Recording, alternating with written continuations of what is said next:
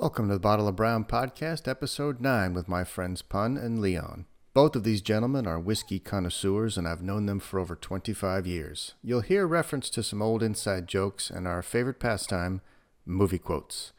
In this episode, we talk about Brown, video games, the effects of COVID on the workplace, and Leon makes a surprise announcement regarding his status as an Ohio resident. If you'd like to support the podcast, please head over to bottleofbrown.com and click on the Amazon banner at the bottom of the homepage. We're set up for some affiliate marketing, and whatever you buy from Amazon yields a commission that helps support the podcast. We ask that you bookmark that link and use it whenever you want to shop on Amazon. No extra effort required, but we may see a commission from your purchase, which helps us to develop more content and expand the Bottle of Brown community. So, without further ado, I give you Episode 9 with Pun and Leon. Thanks for listening.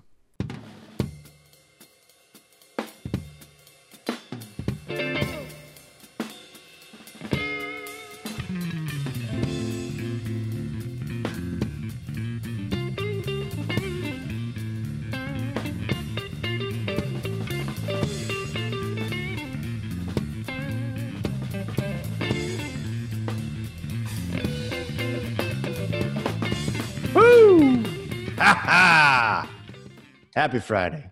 So we're sharing our brown before you came on, and mine is Port Ascag, which is 110 proof. Ooh. Matured in American barrels. It's an Islay, right? Yep. And what was it? It was raped by a campfire? Yeah, so Islay it's its own island, and they're famous for smoking peat earth. Yeah, I love it. They smoke peat under the barley, I think, before they put it in the mash. So you get this super heavy campfire, smoke, peat, salt water, and I love it. But a lot of people don't like it. I'm one of those people. You don't like it? I told you my stance on Scotch. A little on the smoky side for me. Yeah, I'll drink it, but that's why I like bourbon, because it's not as smoky. You said woody, not smoky, right? No, either way.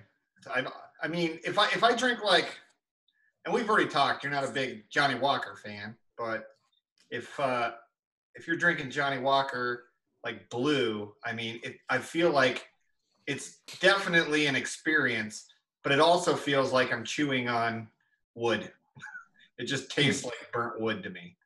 So. Oh, well, that's what Islay is. So maybe, yeah. Yeah. I would wonder if the scotches that you're talking about were Islas that somebody gave that you were trying. I have scotches. I got Balvenie. Tonight I will be doing a bourbon tasting. Oh, bring out the flight. I got my flight right here. I'm starting with Michter's. Oh. Okay. M-I-C-H-T-E-R. What's the proof on that? 91.4. Well done. I'm going to transition into Old Granddad 114. It's a good one. 114. Okay. Is that a 114 proof? Very well. Oh, here we go. I know that shape. This is new I know the shape of that bottle. And then we go to 1792 small batch. It's delicious. I'm sensing a trend. Then, because I love you guys, I'm closing with the greatest bourbon of all time. Ah, from episode 2. It is Blanton's. Well, that's exciting. Go ahead. You want to know what letter? What letter am I working on tonight? Tonight will be N. N is the letter. Which one? That's a good question. I don't know until I actually put them next to each other. Oh, so you can check on the horse? Is that the idea? Yeah, they're in a different stride. Word. Man, it's just such an honor to be in your garage, your man cave here, Pun. This is where it is. It's where the magic happens. I've been in here all day. I work in here. I didn't have time for a nap today, but I was ready for it. And then, or the garden, but it's just, I've got enough done. I don't need to do much in the garden right now, but it's really looking good. I saw your produce post was sexy. This is our life. Home Depot. That shit is real life. I don't know if I'll have time. I don't know. I'm in the gardening, and then I was like, oh man, that was some effort. I don't know that I can go through this day without a nap. You're an old man. You're an old man is what I'm saying. You're more of a 40-year-old than I am. I am 6 months away from a teenager. There was so much joy in this room today. What have we become? When all this ends again, and it's going to be adventure guides, soccer, baseball. Yeah, I mean, I do it. I try to do it because I know it's important for the kids. But literally, sometimes if adventure guides is twice a month, 2 weekends a month, there are literally Fridays I'm like, oh my God, I don't want to do this. Too much activity. Sometimes. Been doing a little bit of shopping around the California real estate market just to Yeah. see should I move out there, what my life would become. Oh. Mm-hmm. A lot of chatter on this particular topic. There is a lot of chatter on this topic. I will say I'm leaning pretty hard. I would say I'm about 75 to 80% on becoming a Californian again. So whoever had the pool for 15 years in Ohio, that would be the winner. Because I remember when I left, it was like there was 1 month, 3 months. Yeah, I don't know if you're going to get that. Whoever had 15 years. I can tell you that somebody's brother's going to be looking for a job, though. Yeah, that I've already been hit up about that. Okay, good. Okay. All right, I'm going on to the 114. Somebody's brother. Yeah, but I'm looking forward to some lake days, and I've seen web presence of Casa de DePaul. Yep. And it's pretty impressive. I can't wait to be hosted in his mansion. All are welcome. I've not taken the trip up to Lake Pleasant yet because I do want to check it out. But it is, as far as I can tell, it is a legitimate skiing lake. They do rent boats. They do all kinds of water sports. I see the caravan of boats going up there. I've seen tri-tunes. I've seen jet boats. I've seen all kinds of stuff. So it's a legitimate lake. It doesn't have the cachet of Parker or Havasu, but from what I can tell, it's been packed every weekend. Yeah. For weeks.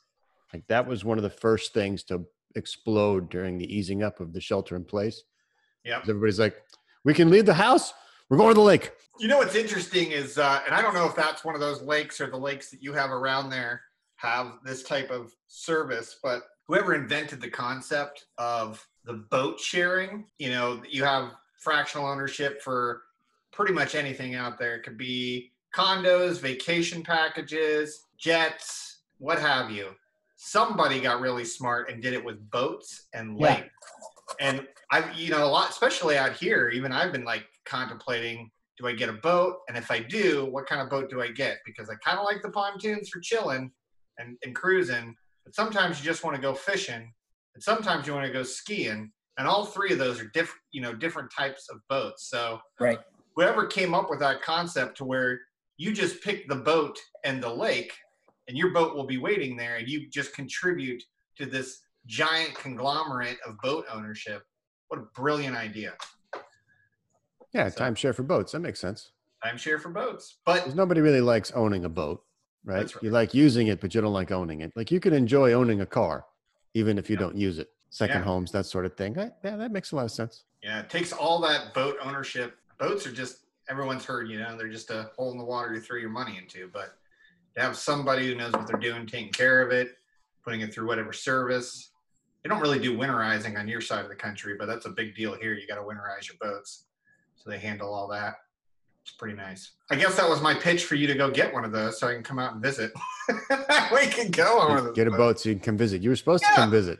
I'll just come visit. You let a little thing like a pandemic shut you down. That's disappointing. You're going to have to work on that. Well, if I didn't have a 3-year-old with respiratory issues, I might have been more aggressive. Mm-hmm. Do some push-ups or something. She wants to do something to me. I said, bust a move. Sure. Why aren't you getting on a plane? It's a steel tube full of contagion. What's going on? Child is weak. Shit's weak. What's that mean? High score? Did I break it? What's high score mean? Grandma's boy. Shit's weak. Shit's weak. Do you watch Brooklyn Nine-Nine? No, but I've been told that it's worth it. Oh man, that I love the dynamic between that dude from Hot Tub Time Machine and The Office, mm-hmm. and the main character Andy Samberg. Andy Samberg. Thank you. Oh my God. I really like Andre Brower. I mean, I think he's neglected as an actor. So the fact that he gets to actually play around, It's amazing. It's a great dynamic between them. Okay, I found something I'm ready.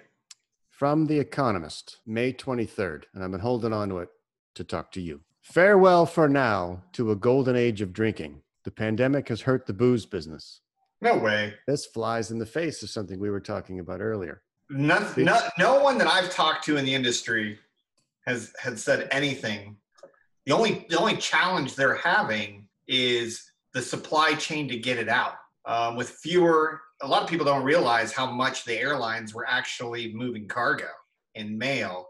So when they drastically reduced their routes, it just made it harder to get things from A to B. I'm sure Pun knows all about that, being in his supply chain world. But yeah, I mean, not really, because what do we have? We had a big thing about force majeure, right? Because my division's only military. So we're F-35, we're F-18, F-15. If you, for some reason, cannot ship, and when you don't tell us, or if when you do tell us, we immediately go get the government and say, hey, guess what? The country's now vulnerable. And they send Department of Defense reps to that supplier and essentially nicely tell them, fix the problem or we're taking over your business until it's fixed. My suppliers, if nothing else, they're getting slayed. And a lot of them, they ramped up a lot of production just to make alcohol at a high enough potency so they could either donate it, sell it, whatever, so that they could have hand sanitizer out there. So a lot of these distilleries are just they're doing fine. Where was that source? Where did you get that? This is The Economist. So I will go in depth. Quote, so far, COVID-19 has not been a full-blown disaster for the drinks business. The speed with which wine and spirits stock in most people's cupboards has dwindled in recent weeks, proves that drinking is not just a way to celebrate good times, but to endure bad ones. Sales for home consumption have boomed. Yet, even if there is plenty of pent-up demand for social lubrication when lockdowns end, a golden age of booze is probably over. The immediate reasons for this are social distancing and economic hardship. The first may have the more detrimental impact on wine and spirits producers. They are overwhelmingly reliant on bars, nightclubs, and duty-free shops where markups of 30% are common to encourage consumers to experiment with fancier tipples. Such, quote, premiumization, unquote, is crucial for profits, observes Mark Meek, who runs IWSR Drinks Market Analysis. It may suffer as people remain wary of crowds or travel. A wave of recent infections in Seoul's night spots is a bad omen. The continued rationing of restaurant space, sports, and mass entertainment will further depress sales of beer, wine, and champagne. Without a vaccine, many of these activities may take years to recover, on top of the economic situation. So the idea is, yes, alcohol per capita by volume is up, but the profits, the margin, and the expense of the industry is down. Fascinating. That's going to hurt the industry. That's going to hurt the not the entertainment, but the restaurant and bar industry, right? Because they're the ones getting the 30% profits for the markup. If people aren't getting it from the bar or the restaurant, they're going to buy it for themselves. So it's just an asinine article from someone trying to make a big deal of something everybody assumes, right? If everyone's still pent up, all those bars and restaurants are not going to pick up again until it's gone. But people are drinking. I've drank 2 times this week. Where I went out with Bill. That's good. That's enough evidence for me. I'm sold. I went to Bill's house for this 23, and then I brought 4 roses, and then he had a Redbreast 12, and I had four little things of it. And then at the end, as like to get me to go, be like, here, try this chartreuse, which is like a mint flavored drink. And I just said, you could have just told me to leave. I said, this is like the gorilla fart the girl orders at the bar that they want you to leave or throw up. But then I finished a bottle after I made dinner last night. I was like, that's just too much for me. Yeah. So, well, I mean, I guess I understand the lens that The Economist is trying to spin there. But at the end of the day, the spirit makers themselves, yes, they make different deals with restaurants than they do with the liquor stores. But every state is so different.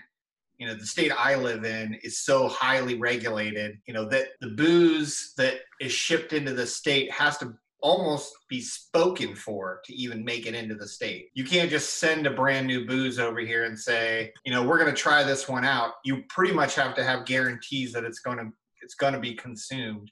And that's how they control it in this state. Yeah, there won't be anything languishing on the shelf, right? Yeah. I will tell you, though, it's been a major blessing for us that are these bourbon hunters out there, because a lot of the allocation of the really good stuff has been going to the restaurants, and it seems like not enough's been going to the liquor stores. And by the time you get there, an hour after the store opens, the good stuff's gone. And now the restaurants aren't drawing from that because they're not going through as much. But I promise you, the exact amount of liquor is going into people's bellies. It's coming out of the liquor stores, not the restaurants. I couldn't speak to the margin on the two. Obviously they sell it for a higher margin in the restaurants, but I'm not sure that the liquor store, the liquor distributors or the makers are seeing any of that. So there's not a lot of data. There's no graphs. There's no typical charts and visual analysis that The Economist is known for. This is clearly an opinion piece. But going further down the article, he goes on, in addition to longer-term threats loom on the horizon, demography and drugs. Studies show that Generation Z is shying away from booze. There are sobriety parties now. He goes on to say that peak alcohol consumption has traditionally been between the ages of 18 and 34. Partly as a result, in America, historically the world's biggest drinks market, total alcohol sales volumes have declined for 3 years in a row. Overlapping with youthful sobriety is cannabis. And because weed is becoming legal everywhere, the author makes the argument that dualists who both smoke pot and drink, you're going to see an influx of movement towards the sobriety movement, while simultaneously the people that were comfortable getting drunk are now going to lean over towards pot. And there is a possibility that those two could influence each other through peer pressure. Well, you don't drink, man, do you? No, man, I smoke. We're cool. So the idea is that the coming demographic wave is adding to the golden age of booze going away, which could affect bars, restaurants, social drinking, so to speak. So again, there's nothing to suggest that volume is down or that volume has been affected by the pandemic, anything but super positive. So invest in Funyuns is what that article is telling us. Pretty much. All invest in weed banks. And then, of course, she starts to talk about China and certain brands of Baijiu and blah, blah, blah, blah, blah. But I thought it was an interesting take because our experience is I've drank a lot more too. I started a podcast on it. I have friends who drink who have contacted me and said, hey, man, I didn't know you drank. I drink too. I've easily during this quarantine gone through 4X. Yeah. So to me, the idea of farewell for now to a golden age of drinking, I was like, wait a minute, hold on. The Economist usually isn't talking out of their ass. So in this case, it looks more like a prediction piece than an actual assignment of journalism. Just sounds like he's a nerd. He's a nerd. He's a nerd. He's a nerd. The worst, I mean, like the news feed from Google, I just keep turning them off because they're just so asinine. These things that they think are valid or the stuff that look good on according to their corporate parent like Disney or someone to say, oh, here's why The Last Jedi was so good. And it's just propaganda. It's terrible. Well, if it bleeds, it leads. I had a monumental day for me on Monday. I deleted all my social media. Good for you. And I hadn't done it probably for 15 years, but it was just enough. It didn't matter what side of the fence you were on COVID or any of the social issues. Everybody, all my friends, everybody is just at each other's throats, and the misinformation on either side was just too much to bear, and I just couldn't stand it 1 second longer. And this has been the most liberating week I've ever had because feels good, doesn't it? It was starting to get to me, Yeah. It was, and I've walked away. I don't know that it's the equivalent of being an ostrich and putting your head in the sand, but at some point you just gotta walk away from it and take a breath and go, the shitstorm is just too much. Yeah, it could be. The business models need to change for social media and for news. If it's an advertising-based model where you have to draw eyes, it's going to be rage. Whatever you can do to piss people off is what's going to get eyeballs glued to the screen so you can sell advertising. It just, the business model has to change. Otherwise, it's going to be the continuing degradation of everything, not just social fabric. I just want to see. I keep it up there. I use it for the pictures. I do look at a few of the guys that are. Are we talking about Playboy or social media? You nasty, nasty man. You caught him. Talking about? I know. Look at him. It's fake. Years a nerd. I just want to see what's going on. Yeah. I just want to know what's going on. That's all. You know, if you're in it for the entertainment of it, then I think it's completely innocent. But when you watching the world burn, Master Wayne, is that what's going on? Yeah. Well, my wife's a great example. She'll go one post that she knows the post is going to be controversial one way or the other. And then she'll read the 400 comments down below of people trolling each other. That can be fun. And she enjoys that from an entertainment standpoint. That can be fun. It is cathartic. Yeah. And just watching people. I mean, I think the true intelligence, I think we need to take some of these people that are just really, really witty and like redirect their brain power into like solving for cancer or something, because some of this shit is so funny. Like they're so good at getting each other. And I'm just like, your talents are wasted on this post. You need to go out there and save the world with this brain of yours. I think that's fair that the collective brain power of the internet is wasted. I think that's a fair statement. I've not seen any good comments. It's all virtue signaling. A lot of virtue signaling. Well, I'm not just talking about the social unrest. I'm just talking about trolling in general. And if we want to talk about real quality trolling, one of the best I've ever seen was when Pun and I can't remember, you probably have a better memory than me. It was either playing Half-Life or Battlefield, but we were playing with some kid and you were schooling him. Noob Master 69. Oh, and he was saying something about his dad. Do you remember this? Oh, this was Modern Warfare 2. It was Modern Warfare. Okay. Oh my God. I was in tears laughing because this guy was trying to make you feel shitty, and you flipped it on him so bad that he was screaming at him, and he was so calm and just so like a knife, just like stabbing him in the face with each small little comment that was just boiling him over. You have razor wit, my friend. It was pure joy. It was pure joy. The big thing was that he was saying his dad was a vet and he got shot like 3 times. I'm like, well, why didn't he duck? If you're gonna get shot once, you should duck. You shouldn't stand there and get shot another time. He was like, you're a son of a bitch. You're shot. He was just screaming. He was so lividly mad. You don't like the troops? That's when trolling wasn't even a term yet. But boy, did you have it down. It was awesome. Quite a gift. I know. He's not allowed to play games. What is he playing? Battlefront right now. And I tell him, I say, if you're going to play these games that have chat, I said, you have to go to a party first. And it takes away the little random stuff because these kids are just jerks. I didn't mess with that guy first. That guy was messing with me.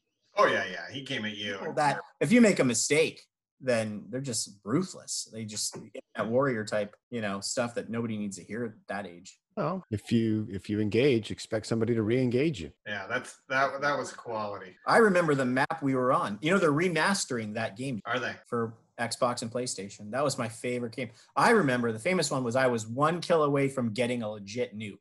It's 24-0, and I couldn't get it. I was all shaky. I was so angry. Or I think we would just go hunt KJ and his friend who were nuke boosting when they were trying to shoot each other in the grass. One thing, we didn't kill any other person. We just looked for the hiding spaces for KJ.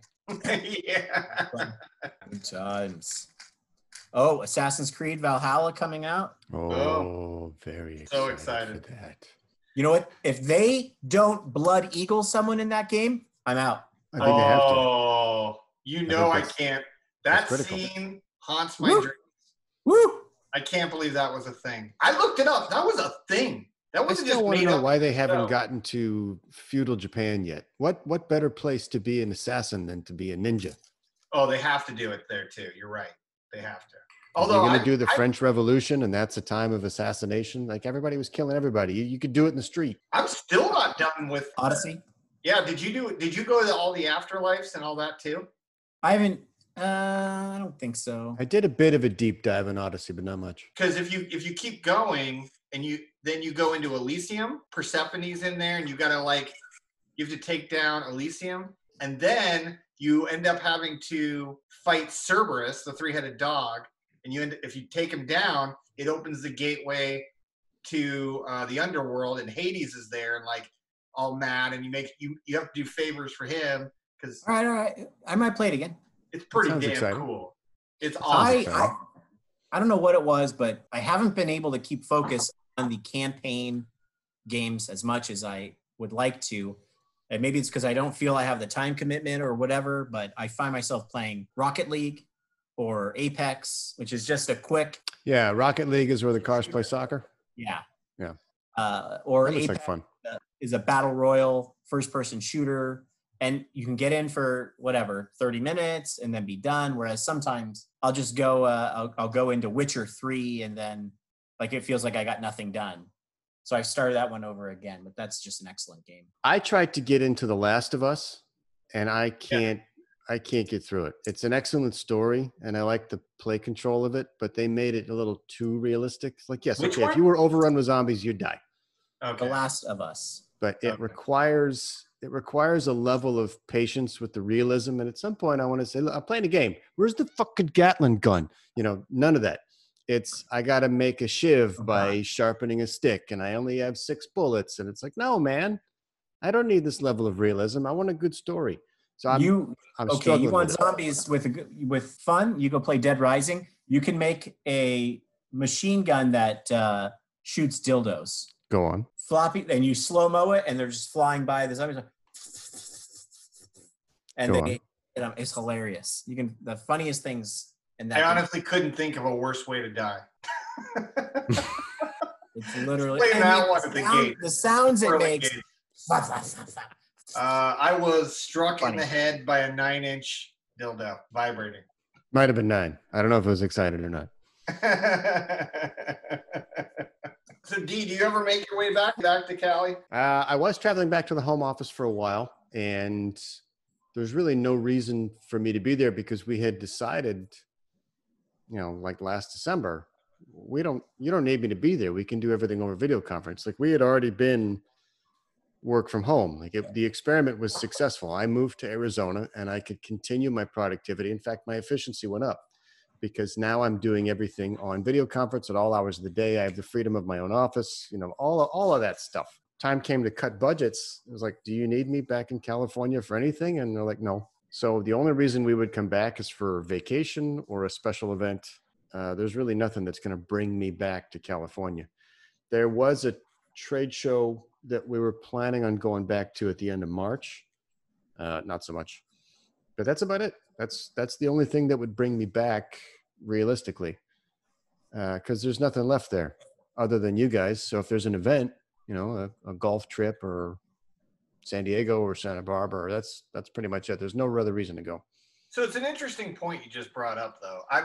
What are you guys' thoughts on what COVID's going to do to the new work environment next year? Do you think a lot of people are just going to go back to work brick and mortar like they always have? Do you think companies are going to be introducing more and more of the work from home as we were all forced into this experiment?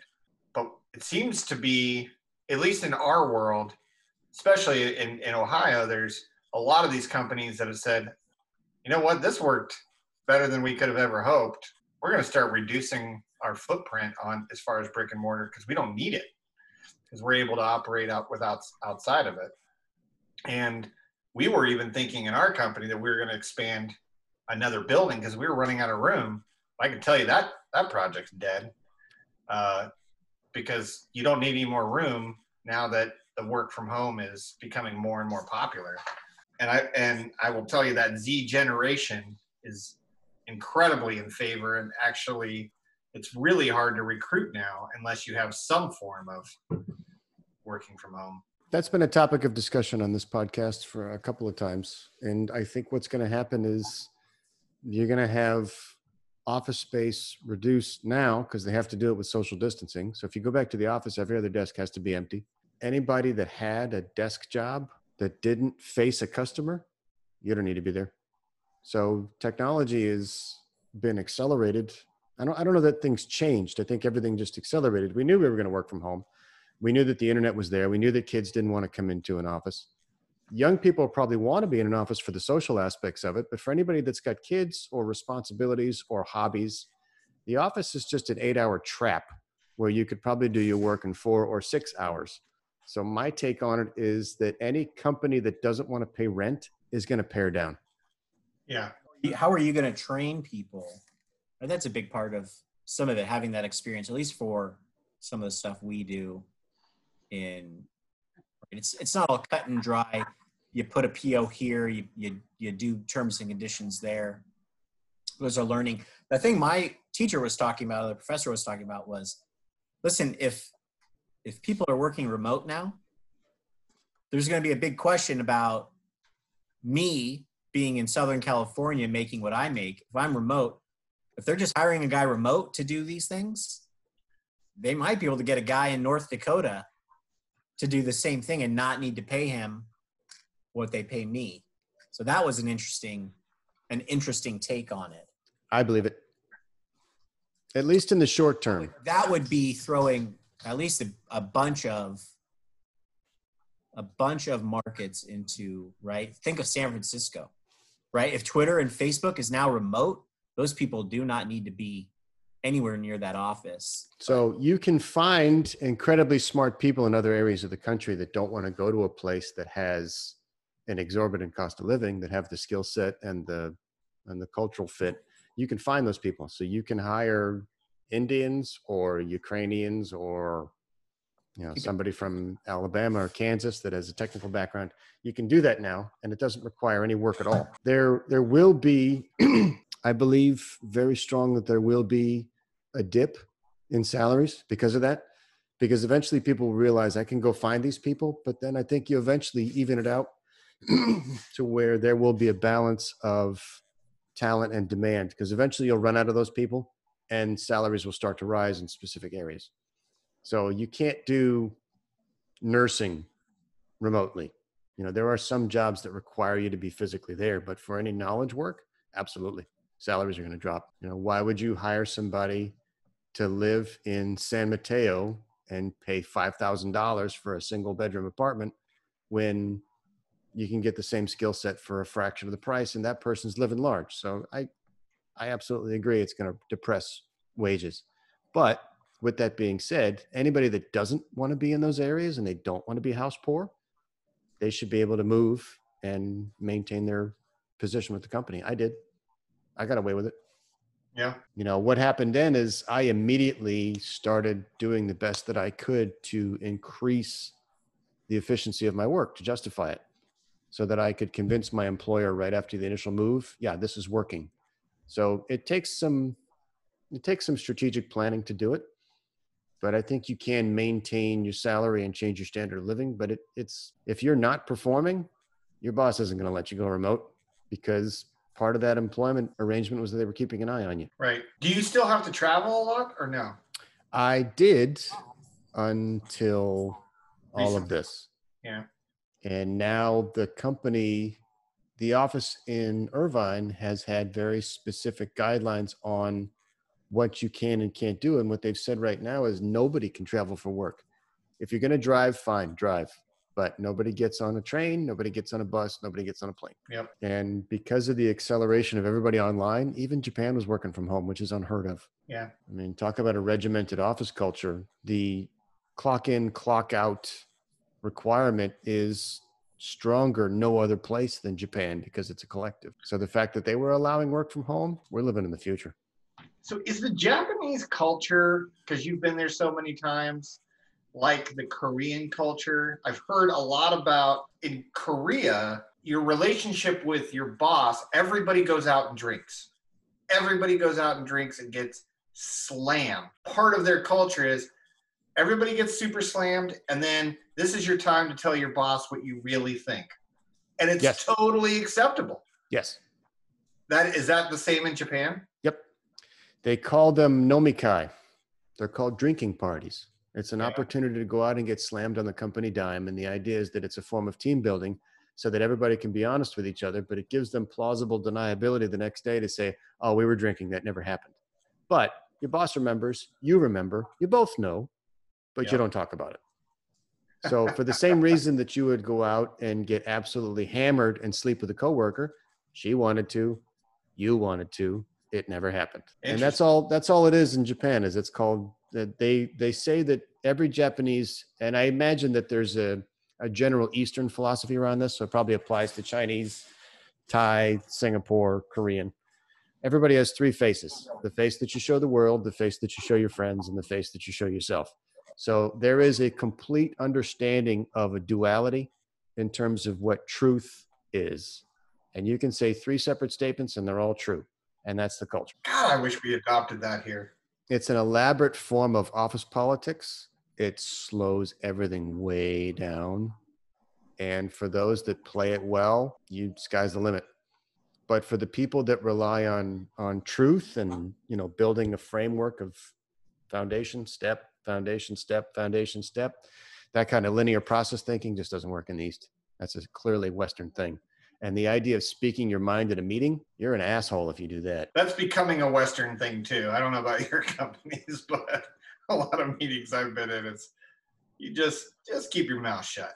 We do want to know your opinion, and we want you to be curious, but not here and not now. There's no point in talking. I don't even think I think everybody in my division is literally just taking this direction from someone that doesn't know what's going on. The things change every day. The targets or the goals or the action changes every day, and there's just no point in saying anything. It's literally just ride it out and try to stay off the negative radar, which is pretty frustrating. It's nothing going to get fixed. Nobody can offer a solution. Keep your head down and go to work. It's pretty weak. There is a certain school of thought that suggests that you can get everything forgiven by success. There's no problem in business that can't be fixed by more revenue. So in times of this is legitimately a crisis. You never let a crisis go to waste. Never. That's a Churchill quote. But now is the time to try stuff, because if you're Saul right, Alinsky. You publish everything. I did this, it worked, therefore I need to be listened to, and you can build a lot of soft power that way. But in times of, can I get permission to do something when everybody's squeezing budgets? So it's a wonderful opportunity for the risk takers. But if you're the type of person that can't tie your shoes without permission, you got to be miserable right now. So true. I'm trying to remember, there was a time I was in London in the last couple of years, and I had a British driver. And I'm trying not to butcher the quote, but he told me a Churchill quote that I thought it was the funniest thing in the world. I'm looking it up right now. The way the British guy told it was so funny. It was like, Mr. Churchill, you're a drunk. Madam, I may be a drunk, but tomorrow I'll be sober, and you'll be ugly for the rest of your life. Something like that, yeah. You will be unattractive. And I would have loved to spend just one brandy session with a cigar with Churchill. That would have been, whenever you say, who would you like to spend time with, dead and alive? Churchill would have been one of those people, because that guy, the more and more I read about him, the more and more I hear about him. He's a pretty big badass. He was just something else, man. Talk about somebody who just didn't give a fuck about what anybody He falls into a category of assholes that actually forced meaningful change in history. Yeah. I think Jobs was one of them. Bezos is one of them. Like, these are guys with such big personalities that they move mountains by themselves. And I'm sure they're charismatic as fuck. Yep. He had to. I mean, Churchill is an awfully ugly man. Like, he looks like a penguin. There's nothing about him. He might have been the inspiration for the penguin. Yeah. That's what he looks like. And when I was in London and I saw his statue, I'm like, yep, that's about what I thought he'd look like. And the guy absolutely, in one of the worst times in world history was the only one who kept his wit and didn't back down. And there's a lot to be said for that. Banded his people together. Yeah. Bookend your question. It's very clear that education is changing. I don't think kids are going to go back to school. I certainly think that the price of education is going to come down rapidly, because if you can't have the dorm experience, why would you pay for it? If you're going to do a commuter lifestyle, why not do the Cal State thing for $7,000 a year? Or, I think I saw a quote from somebody that says we're charging kids $50,000 for Harvard and we're giving them University of Phoenix. It's, this whole college tuition thing is certainly unsustainable. So you're going to see that change. You're going to see medicine change because people have to interact with doctors and medical staff on regular stuff via telemoto because everybody's filled up the ER with COVID-19 patients. So you're seeing rapid disruption in a bunch of places. Sure. I don't think this is not going to last forever. If they find out someone created this and let it out, that's going to be a big change. There's always going to be a threat of someone doing it again. But if it's just another disease, we'll stop. It's going to slow the spread and it'll become manageable. Right now, you're not hearing about thousands and thousands of people dying. So wait, but by the way, Scotland did get kicked to next year. So oh no! I think both of you should jump on board again. I'm silently weeping inside. Let me tell you, you guys, did you lose your deposits there? No, or it just kicks to next year. Oh, okay. All right. I'll tell you, I would love to go, and depending on where it's Kelly. laced with sarcasm. You're turning 40 next year. You're going. So shut your mouth. Yeah. Somebody's I'm going not to celebrate turning- 40 in Scotland. I'm going to be 39 next year. What? You're not 2 years younger than me. Shut your mouth. I'll be You're 40 next year. I'll be 39 this. Right. Okay. Yeah. Yeah. You're 40 next year. You're going. You know Do the what's- math again. Do the math again. I wish my beard looked that brown. Are you using Just for Men? Oh, No. Don't you fucking lie to me. I use beard oil. Yeah, your beard game is strong. It's okay. It's really for me. The mustache down here grows since my lip curls. Sometimes the mustache grows into my lip, and it's super pokey and.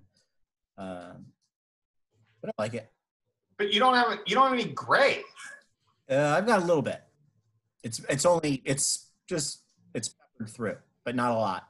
When I let my hair grow out a few days, you could definitely see the gray coming in here.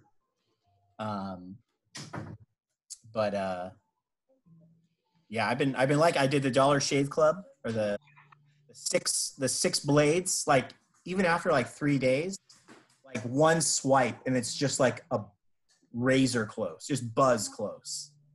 And yeah, I like some of their stuff, so that's been working pretty well. And it feels good. Like when you are hot and you get your scalp wet, like that is like, oh my gosh, like put like a rag or something under your hat. That feels so good. Better than anything. But, well, I'm going to have hair for a while, so I'm not worried about it. It's going to be I gray. was glad I did it. Yeah. It's a good look for you. I wouldn't fuck with you. You know, I got to tell my work people I got to really put on a face that we're, hi. I don't look like a psychopath, right? Because that's the thing. People say I look unapproachable with my normal RBF. I'm just like, hey, what's wrong? I'm so happy right now. This is my happy face. You don't even know. Having a great day. It's true. Even on your best day, you have resting fuck you face. So Exactly. So that is the best. What do you work on interview question that I could have ever thought of was to say this because you can always I can say it humorously and immediately they say, okay, the guy is not a complete psychopath, right? He's funny. He's aware that he has, this stoic type stern look and he's aware what it does. And, so that's really what they want to hear. And there's always a laugh. So just use that. Run it. Where do you see yourself in 5 years? Celebrating the 5th anniversary. asking me this question.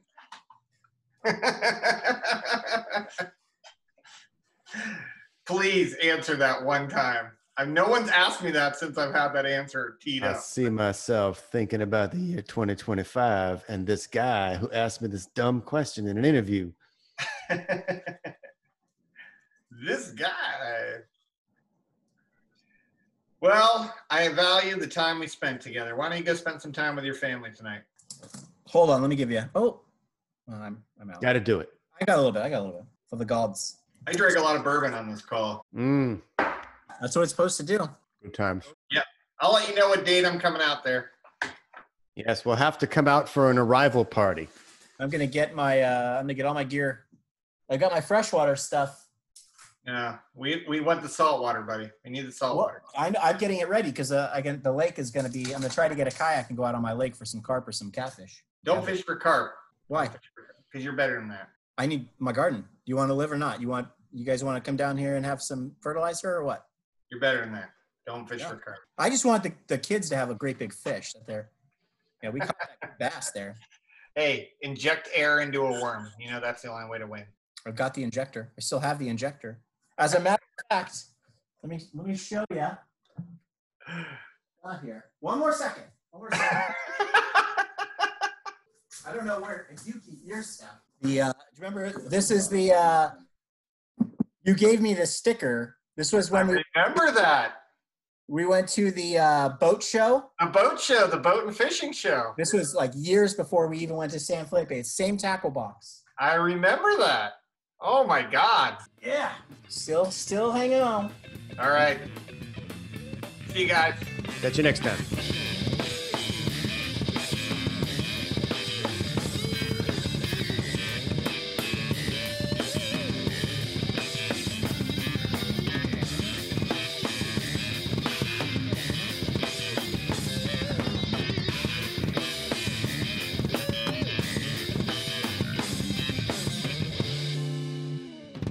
This place is dead anyway, man.